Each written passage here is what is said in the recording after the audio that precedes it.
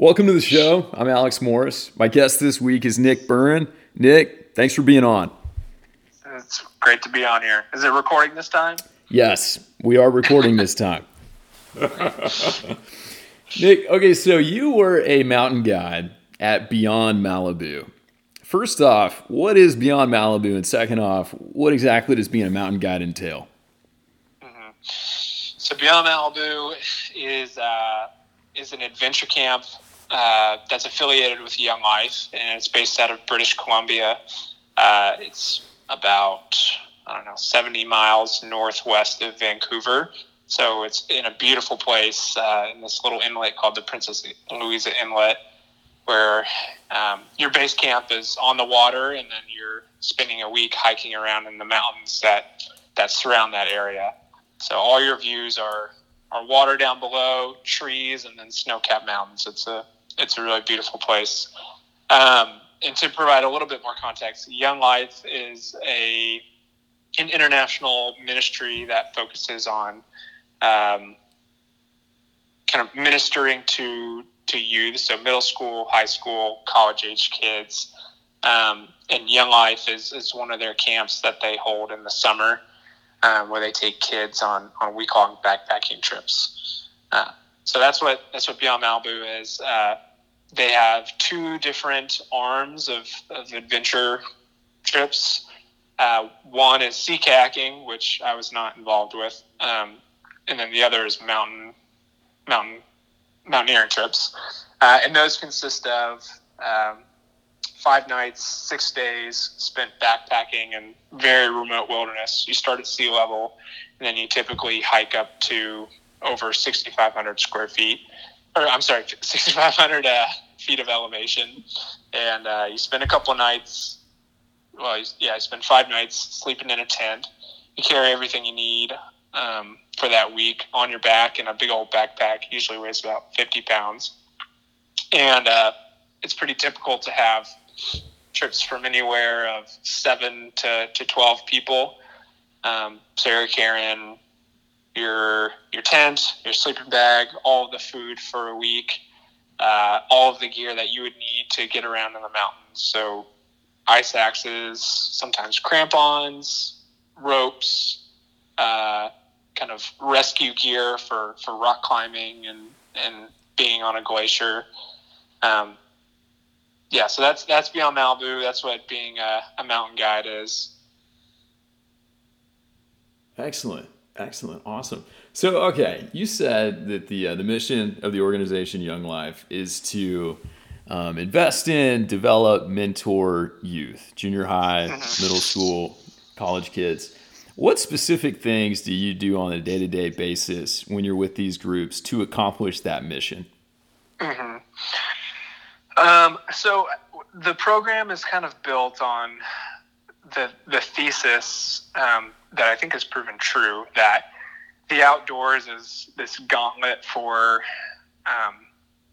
forcing people out of their comfort zone. And I'm not sure if you've ever heard of kind of the circles of comfort, but it's this idea of 3 concentric circles where the inner circle is someone's comfort zone.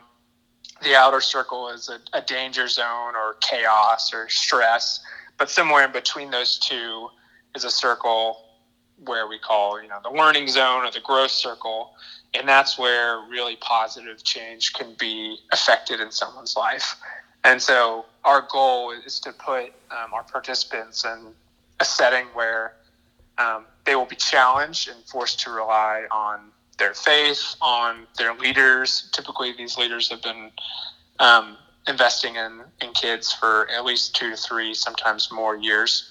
And then also in a place where they rely more on themselves and are able to grow in their confidence of themselves and their strengths, and also sometimes, it draws out their weaknesses, and that's a really great place for that to be revealed. So on a weekly basis, we're doing a lot of hiking. Like I said, trips are usually about 6,000 feet of elevation, anywhere from 15 to 30 miles, and you're carrying a 50-pound pack the entire time. and it's not like hiking in a national park. It's where there's a really nice trail with signs everywhere. It's typically hiking through wet, dense rainforest for the first 2 days, and you're bushwhacking. And then once you get above that, you're hiking in snow, camping on snow. Sometimes you're exposed to the elements, and so we think that environment is, while it can be dangerous, is usually really safe, especially equipped with the skills that we have. We think it puts kids in a place where they will be challenged and able to grow. And then kind of interspersed with all of the hiking and rock climbing and things that we do as part of mountaineering, we are having small group discussions. Sometimes we send kids out for one night on their own to, sleep within a reasonable distance of the main camp, but to kind of just have some self-reflection and introversion. And as guides, we're facilitating all of that. Okay, so you were a consultant for a major consulting firm for 3 years. You're currently in commercial real estate. You've got a really corporate background. How do we take some of this stuff and apply it to the business setting? I guess there are companies who take their employees out into the wilderness on lavish camping trips in order to grow them and grow the team. But what are some ways that maybe we can do that without having to hike through British Columbia? Mm-hmm. First of all, thanks for calling me a corporate sellout.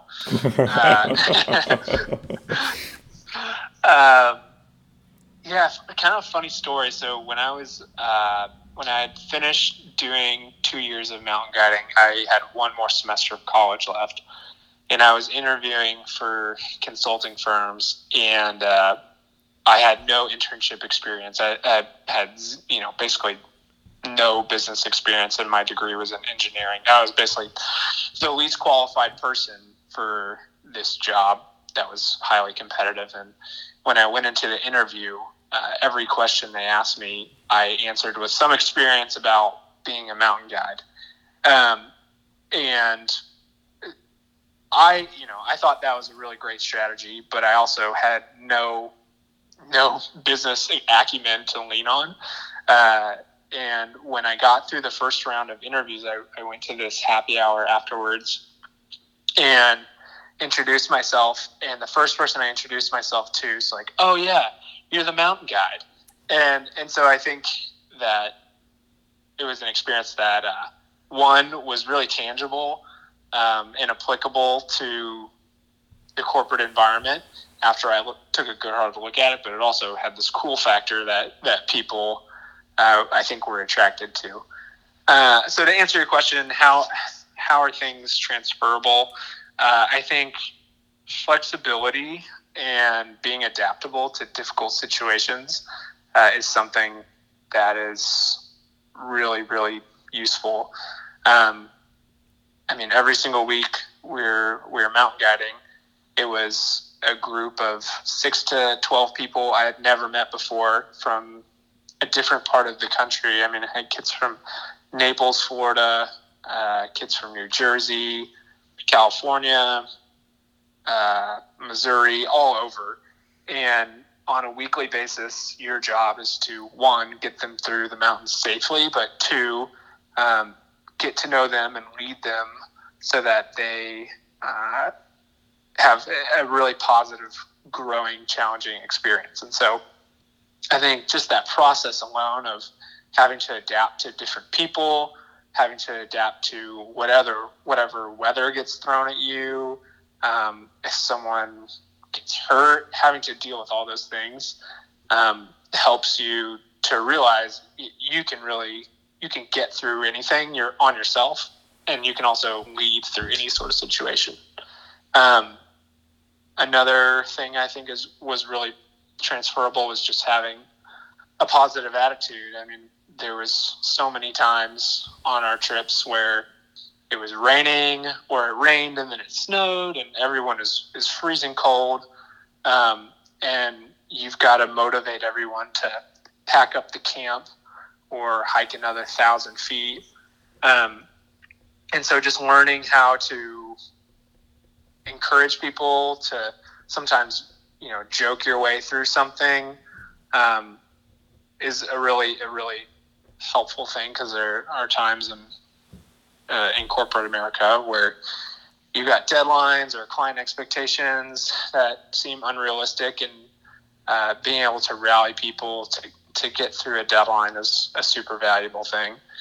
And then honestly, the most important thing I learned, and maybe this is just me, my personality, but curiosity is super important.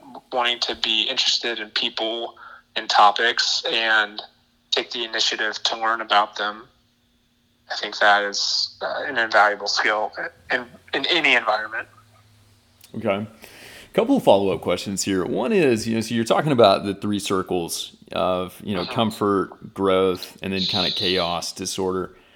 Jordan Peterson, I'm sure you're familiar with him. He kind of says a similar thing where there's this demarcation between chaos and order, and we are our happiest, most successful, most healthy selves, or healthiest selves, when we're straddling the line between the two. We've got one foot in chaos and we're trying to make order out of it, and then we've got our other foot in order, and it's kind of like our anchor and our security. How do we create that in a corporate environment? How do we put employees in a position where they are constantly growing, feeling like they're challenged, and therefore engaged? This is leading right into something else I wanted to share with you. So in our training, we learned about this matrix, framework, whatever you want to call it, called the challenge support matrix. And you can think of it as on the x-axis is challenge, and close to, on the left is low challenge, and on the right is high challenge, and then on your y-axis is support. At the bottom is low, and at the top is high. And so you create this 4 quadrants where you have low challenge, low support, and that would be called like inertia or apathy. And then another quadrant would be high challenge, low support. That's stress. That leads to burnout. You also have a quadrant with low challenge and high support. That's called the cozy club, where you get comfortable and you're not really making any progress, but you're being encouraged for it. But really the sweet spot is high challenge and high support. And in there is an environment where you're being pushed, you're being challenged, but you know that you have a backstop behind you. And I think something that I've been reading up on is how Silicon Valley is this environment where failure is actually encouraged, because in failure you learn how to not make the same mistakes again and hopefully succeed. And so I think in a corporate environment, like knowing, setting deadlines or goals for yourself that maybe seem a little bit unrealistic, but knowing that you have a team or a boss behind you that is going to push you and support you to do those things, potentially even stick their neck out for you, that is where growth happens. So I would say that there are probably lots of ways to be in an environment. I can't remember what your original question was, but to provide an environment for growth, but having high challenge and high support, I think, is a very simple way to achieve that. Yeah. I love the idea that failure is a good thing. I read, I forget the guy's name, but the founder of Pixar wrote a book just about their whole culture and how they do their thing, and failure is just integral. They are really, really passionate about people taking chances, failing in a big way, learning from that, moving forward. I actually heard about a study a while back. They were able to have people take this test and then do like an MRI or a PET scan. to see like which parts of their brain were activated and stuff. And when they put them in an environment where they were being evaluated or they had something to lose, the part of their brain that's responsible for creativity entirely shut down. Like it just turns off.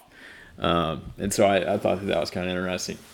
Another question I wanted to ask you, Nick, is so you guys are taking these kids out in the wilderness and they're growing individually. Do you see them grow together as a unit any? Absolutely. And I think that's probably the most fun part of doing this is, I mean, you think about it. You do this trip where nobody has their phones. The only entertainment you have is the people immediately with you. And you end up spending 6 days with them. And you're carrying Joe Schmo's lunch, and Joe Schmo is carrying the rope that's going to get you across their crevasse. And people open up so much on these trips. People who are shy at the very beginning come out to be the funny ones. Kids who aren't super athletic turn out to be incredible hikers. And the linebacker who crushes it in football is struggling because he doesn't have the anaerobic capacity to get up this. And it's no shame to them, but like you have to rely on each other. And so oftentimes trips would come back and they smell terrible. They've got mud all over their face and whatnot, but they're chanting the whole way back. And you create this little microcosm of community that then goes home. And I think what's really hard a lot of times is these trips are a mountaintop experience, and kids then go home to where they have their distractions, whether it's their phone or their school or their sports teams, and that community isn't as strong because everyone's doing their own thing. But I've never seen teamwork and community building like I have on those backpacking trips. Well, so I hate to ask you this question again, but it just feels so pertinent. I mean, how do we transfer that to the corporate world? How do we get teams to build and come together like that in an office in downtown Seattle? Mm-hmm. I think it's just to boil down what Beyond is in a week, or in a short answer, is like a lot of times it is going after the objective of the summit. And I think in a corporate environment, creating shared objectives is really powerful. Getting people to rally around some cause, whether that's financial or, I think nowadays people are really rallying around work-life balance, but some sort of common cause that everybody can get behind and understand how they contribute to that common goal is really powerful. Mm-hmm. Well, so that leads me to the next question I want to ask you is, you're out there motivating these kids in pretty harsh environments, to do some crazy things, honestly, some pretty scary things. How do you do it? How do you motivate them?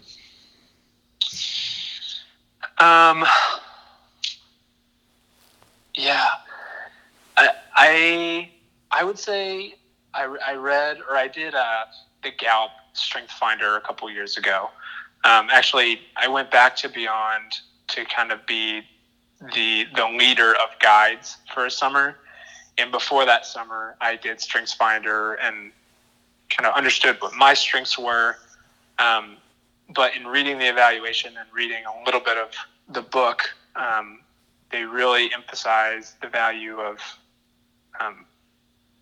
encouraging people's strengths and leading from your strengths.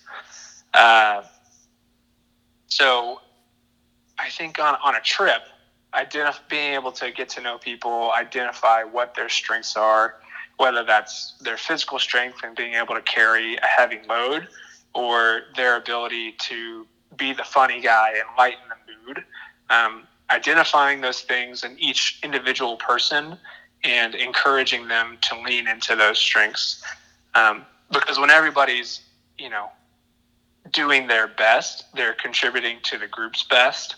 And, different people have different strengths, but that's the beauty of being in a team or community, is where you fall short, I can bring up your shortcoming. And so I think a lot of times what that looked like was who is the person that can carry the most weight, and taking them aside and encouraging them to